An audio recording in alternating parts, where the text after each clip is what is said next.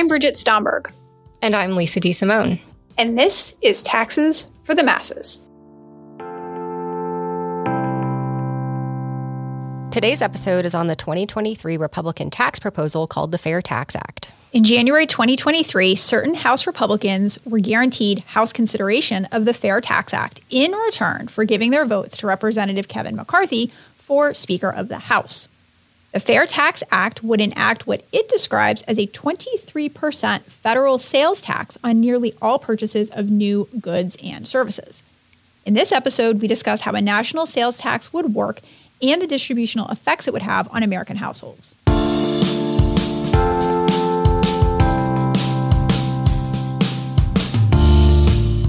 Hello, Lisa. Hello, B.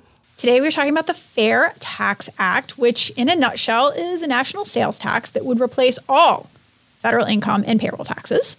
Mm-hmm. I'm going to call it, for lack of a better word, an interesting proposal. You know what? I'm just going to call it a proposal.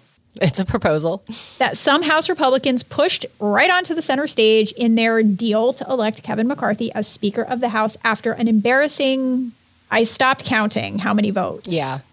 I don't remember how many it was, but embarrassing is the correct Embarrassing. So I'm not going to put an adjective in front of the proposal. I am going to put embarrassing in front of Kevin McCarthy's Speaker of the House debacle. Fair. So fun fact, did you know that the idea for this proposal has actually been around for a really long time? It was actually first concocted in the early 90s by the Church of Scientology. Okay, I knew this was not the first time it had been proposed. I did not know that it had anything to do with the Church of Scientology. Please explain. Yeah, so some prominent Scientologists developed the proposal as a way of abolishing the IRS and revenge for the IRS's hesitance to recognize Scientology as a legitimate church. I like how whenever we're mad at the IRS, we just want to have a sales tax. So do you see the connection? Why do they care whether the IRS thinks they're a church or not? Well, as we've discussed in our Season of Giving episodes, whether the IRS considered Scientology to be a church or not would have a tax implication for the organization. Yes. So glad we did those episodes. I love it when a plan comes together. Yep. Anywho, the IRS eventually gave up and granted the organization church status, but that didn't kill the idea. It did not. I would say far from it. Mm-hmm. The idea of a national sales tax was first introduced into Congress in 1999 and has been introduced in each Congress since. The most recent iteration being termed the Fair Tax Act. So let's start with that name. Mm-hmm. Because we love to talk about names of tax acts here on our podcast. It's called the Fair Tax Act, but everything I've heard about it so far makes it sound like it's not fair. It actually makes it sound regressive. Mm-hmm. It's kind of like, you remember when Obi-Wan tells Luke that Darth Vader betrayed and murdered Luke's father? And as we find out at the end of Empire, that's not exactly how most people would describe what transpired. Yay, more Star Wars references. Yay, indeed. Woo-hoo. But this is one that even I know. So Darth Vater in German translates to Darth Father. Yes, it does. The one thing about Star Wars, even you know. It's my gift to you today. Thank you. Thank you so much. But as Obi-Wan later explains, there is some truth to his version of events from a certain point of view. You said a certain point of view. What do you mean by a certain point of view? Oh, B, you're going to find that many of the truths we cling to depend greatly on our own point of view. All right, so I get the feeling that we're enacting some sort of scene here, but I don't actually know what it is. Mm-hmm. Okay, whatever. Not afraid. You will be. You will be. All right, totally lost and moving on. As we said, the Fair Tax Act is just a national sales tax. The proposal would enact a nearly 30% sales tax on over 90% of purchases. Hold up just a second there, young Padawan. The bill says it's a 23% tax, but you just said 30%. Explain yourself. Is young Padawan some sort of Star Wars insult? No, it's a young Jedi in training. I'm mentoring you here. It's not an insult. It's a positive thing. Good. Okay, excellent. I'm being mentored in the ways of Star Wars. Excellent. The Force is strong with my family. Very good. So the idea is that the national sales tax is supposed to replace the income tax. And so to keep everything simple for our tiny brains, we should talk about it in the same term that we talk about income taxes. Okay. All right, so let's say your income is $100. If the tax rate is 23%, you pay $23 of tax and are left with $77. Easy peasy, right? Agreed. All right, but if instead you spend that $100 in total on an item, and that $100 total includes the sales price and the sales tax, so your total out-of-pocket expense is $100. Okay. You clocking? Yeah. Then the apples-to-apples comparison would be to say that the sales price was $77, your tax is $23. That $23 tax is on $100 of income that you just spent, making it a 23% rate.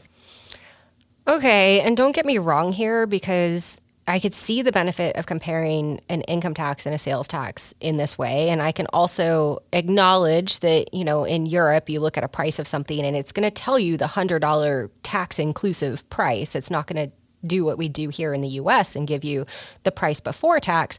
But the fact is, that's what we do here in the US. Mm-hmm. We have sales taxes in the US. We all pay sales taxes at some point. And if the sales price is $77, you end up paying $23 in tax on top of that, we would call that a sales tax rate of nearly 30%. Yeah, and so you're being generous, and you said that the benefit is comparing it to an income tax in those terms. I think the benefit is it makes the rate seem smaller. Yes, it does. So let's just go ahead and call it what it is, which is a 30% sales tax. Sound good? Sounds good to me. So as you said, it's estimated that the sales tax will apply to over 90% of all purchases. But there are some things that are excluded, including used goods, tuition, retirement savings, and mortgage interest. Some notable things that would be taxed include housing, regardless of whether you rent or buy. And that's a little confusing because what counts as a new home versus a used home doesn't seem super straightforward and will likely need to be addressed in the law, given how extensive renovations can be. Yep. I think generally it's safe to say that used versus new thing is going to create a big, fat, not only gray area, but an area for shenanigans on the part of taxpayers. And that'll lead to some regulations on the part of the enforcer. So thanks for that lovely segue into the question of who is going to be the enforcer of this national sales tax. Mm-hmm.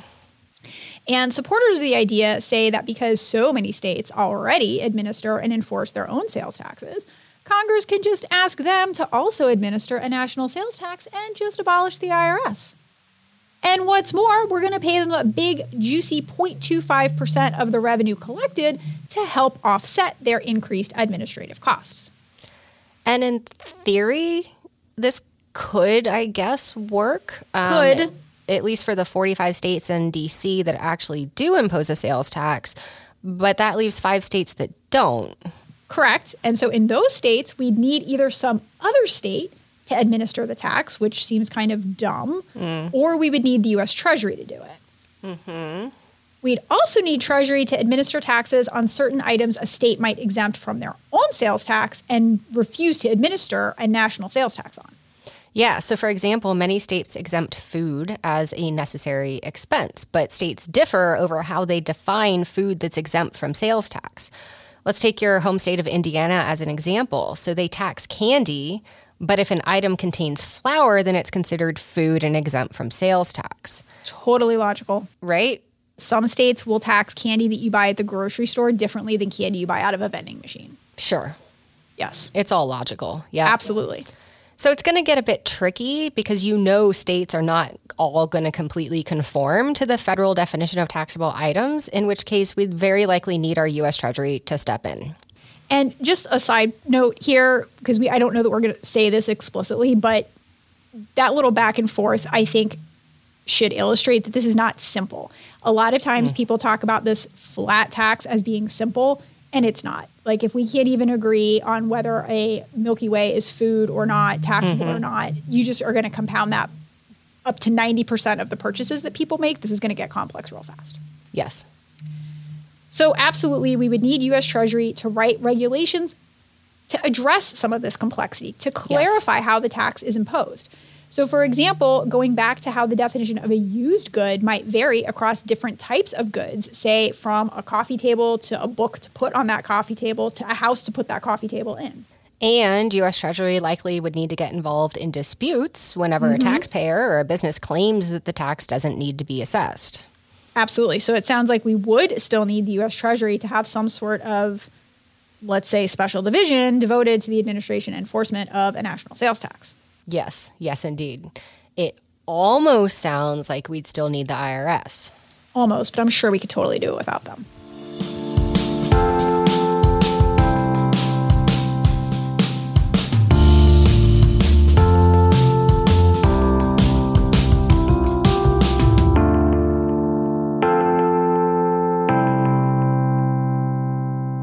Now let's talk about the distributional effects of replacing the income and payroll taxes with the national sales tax, which is just a fancy way of saying who's better off and who's worse off under the change. And these questions are super important because our income tax system for a very long time has prided itself on being progressive, at least in theory. Yes. Which means that tax rates are supposed to increase as income increases. Mm-hmm. In contrast, sales taxes are notoriously regressive, and that's because lower income households tend to spend a higher proportion of their income buying goods and services that are subject to tax. So they end up paying more sales tax as a percentage of their total income than those with higher incomes. That, by definition, is regressive. Yes, it is. Now, the Fair Tax Act, to be fair, claims to battle this regressivity through what it cleverly calls prebates. So they're rebates that you get ahead of time before you've necessarily even bought something. They're guaranteed monthly payments to each and every household, regardless of income. It just varies depending on the size of the household and whether the heads of household are married. I think this would be a good time for an example. You got it. All right. We're going to take the average U.S. family of 4, and we need to impose a whole bunch of assumptions here in our calculations. So we're going to use Bureau of Labor Statistics average U.S. annual household income and expenses. So starting on the income side, the average U.S. annual household income is about $87,000. And under the current tax system, the household would pay about $5,500 in income taxes and almost $7,000 in payroll taxes for 2023 for an effective tax rate of 14%. Got it. So for every dollar this household earns, they're going to pay on average about 14 cents in tax. Exactly. And again, we're making some assumptions here. We've got a married set of parents and they're taking the standard deduction and so on and so forth. All right. So under the Fair Tax Act, we don't care how much they make. What we care about is how much they spend. So annual expenses for that same average U.S. household are about $67,000. But some of these expenses, like retirement plan contributions, are going to be exempt from the Fair Tax Act. So again, using data from the Bureau of Labor Statistics on the types, the breakout of household expenses, and that almost 30% sales tax rate for 2023, we estimate in our calculations that this average family would owe about $17,000 in taxes. And that $17,000 under the Fair Tax Act is more than the $12,000 to $13,000 of combined income and payroll taxes under our current tax system. So without these, quote, prebates, and may I just say I think Congress has too much time on their hands. They do. They really do. This average U.S. household is actually worse off under the Fair Tax Act. Exactly. Accounting for these prebates is really key. So the average family of 4 would get monthly payments from the federal government totaling about $9,000 annually. They pay about $17,000 in the national sales tax, but get back $9,000 in prebates, meaning their taxes actually go down under the plan. They would only pay about 9 cents in taxes for every dollar earned. Okay, so I have to be honest, and I got to give it to the House Republicans here for integrating these prebates because they do make a big difference. They do, but those prebates are really closely tied to the poverty line, which hasn't really moved too much year over year, whereas the enacted sales tax rate could move quite a bit depending on what Congress decides to do. Okay. So the initial rate is set to be about 30%, but that rate could easily increase. At over 40%, for example, the average family goes from paying 9 cents per dollar earned to nearly 18 cents. And that's a huge tax increase. Yep. Not just relative to the tax they would pay in 2023, Also relative to our current tax system, where they had an effective tax rate of only 14%. That's exactly right. Bill Gale and Kyle Pomerlow estimate the rate has to be 39% to generate enough revenues to fund the government, and that was assuming zero tax avoidance and zero tax evasion. Which is unrealistic. Yeah. So assuming a reasonable amount of evasion, the rate would have to be, wait for it, over 50%. I love that. All right, but we started off by saying we wanted to see if the tax is regressive. And in order to know that, we need to compare an average household to, say, an above average household. Yep. So if we instead look at a household in the top 20% of income in the U.S., in 2023, their effective tax rate would drop from 18% under the current system to only 9.2%. That's a larger decrease than what we saw for the average household. It is, yes. So the conclusion there, it is a bigger tax cut for the rich. Yeah. But so if I'm squinting here and I'm trying to, see some good in this, at least the 9.2% that high income household would be paying is more than the 9% that the average household would be paying. Sure. It's at least higher. Strictly speaking, it is higher. Not much. No. And that would flip in 2024 when the rate rises. At that point, the average household would be paying 18%, while the top 20% of households by income would be paying only about 15%. And as we said once before, that is the very definition of regressive. It is. Those least able to afford it are paying a higher percentage of tax than the richest households in America. All right, but I thought that you said that if you squinted hard enough, this proposed national sales tax could be considered fair, as the name implies. And I got to tell you, I'm squinting never too hard because crow's feet, but I'm not seeing it. So please explain yourself. Sure. And for the record, I was squinting pretty hard too, and I still am to get to the answer I'm going to give you. So I decided to look up the meaning of the word fair. It seems pretty straightforward, but I was struggling to see it. So I went to the interwebs. And the Googs defines fair as, quote, impartial and just, without favoritism or discrimination. All right, so first, I accept your definition. Second, I love how to get at Congress's logic. You took the, what do we call it, seventh grader approach to writing the book report, and you started, Merriam-Webster defines fair as without favoritism or discrimination. Continue. That's it right there, though. That's where it hit me, that word discrimination. The so-called Fair Tax Act applies the nearly 30% tax on every purchase by everyone. It doesn't care if you're married or head a household. It doesn't care if you make $100 or $1 million, if you have 10 kids or no kids, if you own a house, if you don't own it. It applies to everyone. There's zero discrimination. All right, so I can see your point. But in the world of tax policy, non-discriminatory just sounds to me like another word for regressive. Indeed it does.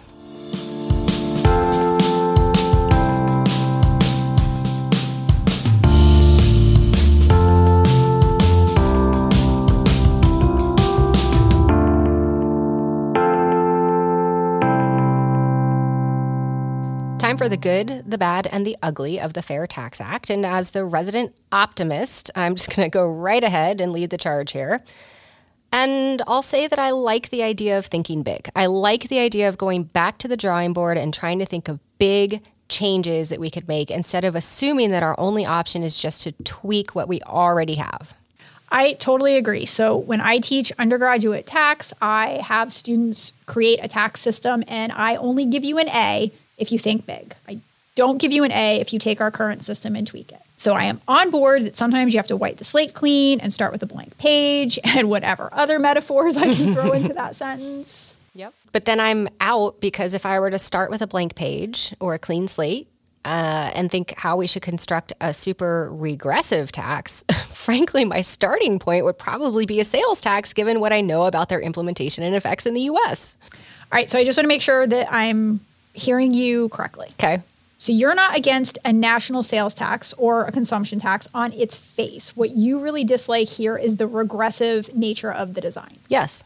All right. So we just want to get that out there, because writing an October 2022 opinion piece for the New York Times, Ezra Klein discusses a proposal from Cornell economist Robert Frank for a progressive consumption tax, which is similar to a sales tax. that would actually discourage the wealthy from spending on luxuries and encourage savings. So point here is that there is a way, in theory, to devise a sales tax that would not be regressive. It's not what the Republicans have done, but it's possible. It is. Now, we've talked before about how the wealthy don't need tax incentives to save. Mm-hmm. But Frank makes an interesting argument that spending by the wealthy is not just wasteful, but it's actually harmful because it puts pressure on people in the next income bracket down to spend more money than they, quote, should on things like weddings, homes, cars, and jewelry by changing the reference point of what is normal in an unrealistic way. So I read that op-ed too. And another potentially nice feature of a national sales tax is that you could tie the rate to inflation to either cool or stimulate new spending based on how the economy is performing. Yep. So no, consumption or sales taxes are not bad per se, but this one is not only not progressive, the name is deceptive, and that's bad. And I know we're not supposed to dwell on names, especially when it comes to anything produced by Congress. No. But the name of this proposal really eats at me, I got to be honest. The Fair Tax Act. It may sound like a small point, but I think it's actually a much bigger issue. It's a symptom of a much bigger problem because it exemplifies that there are very, very stark differences right now in the U.S. in how different groups view fairness. Yeah, so you convinced me that the tax is, quote, fair because it treats all people equally. But the problem that you're alluding to is that sometimes you actually need to treat people differently to achieve equitable outcomes. Yes. And you and I believe that equitable outcomes are what matter. Yes. What's more, as economist Len Berman points out, a national sales tax actually wouldn't treat everyone the same or fairly. So he notes that shifting from an income tax, which we currently have, to a sales tax would actually be a huge burden for people who are just getting into retirement. So these individuals thought they were, done paying federal tax. And this tax is essentially changing the rules of the game on them after they spent an entire lifetime as a taxpayer planning for retirement. And changing the rules of the game at the last minute is, by definition, not fair. Right. So the politicians sponsoring the proposal are using a misleading name, which is bad. And they're also using bad logic, which is ugly. Mm-hmm. There are those who argue that the tax would be less susceptible to lobbying or harder to evade. And to those people, I say, you're dreaming. Mm-hmm. First, with the lobbying, part of any tax is defining the tax base, and you better believe businesses are going to lobby to have their own good or service carved out of the tax base. Just like they do now. Yes. Right? I mean, no change. So second, as we've talked about with wealth taxes on this podcast, other countries have tried national sales taxes, and almost all of them have abandoned it in favor of another type of consumption tax, which we call a value-added tax, or VAT. Why? Well, one reason is that studies have shown that essentially once the national sales tax rate exceeds 12%, evasion is super high. Even in the U.S., in states where the rate is below 10%, evasion is really high. You know who could help combat evasion of a national sales tax? Who? A national tax authority. I love it. And so let's think this through. We want to get rid of the IRS, right? I'm on board. Let's just, they're causing too many problems. Let's just get rid of them. Tired of defending them. Okay. So we need an agency that would be in charge of overseeing tax revenue. And tax revenue generated from sources inside our borders, so like internal to our country. Okay, so we need an agency that enforces internal revenue. We could call it the Internal Revenue Agency. You could, but agency has sort of a formal ring to it. So what if we went with service instead?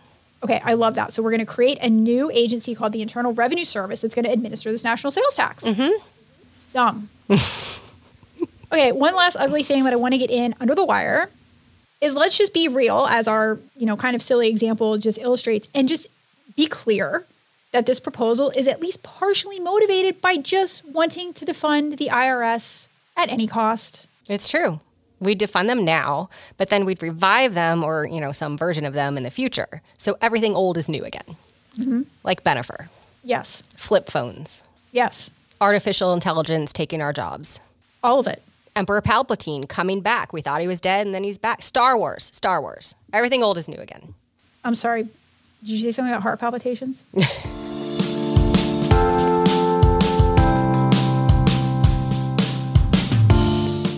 Well, that's all we have time for today. Be sure to join us for more tax nerdery on future episodes of Taxes for the Masses.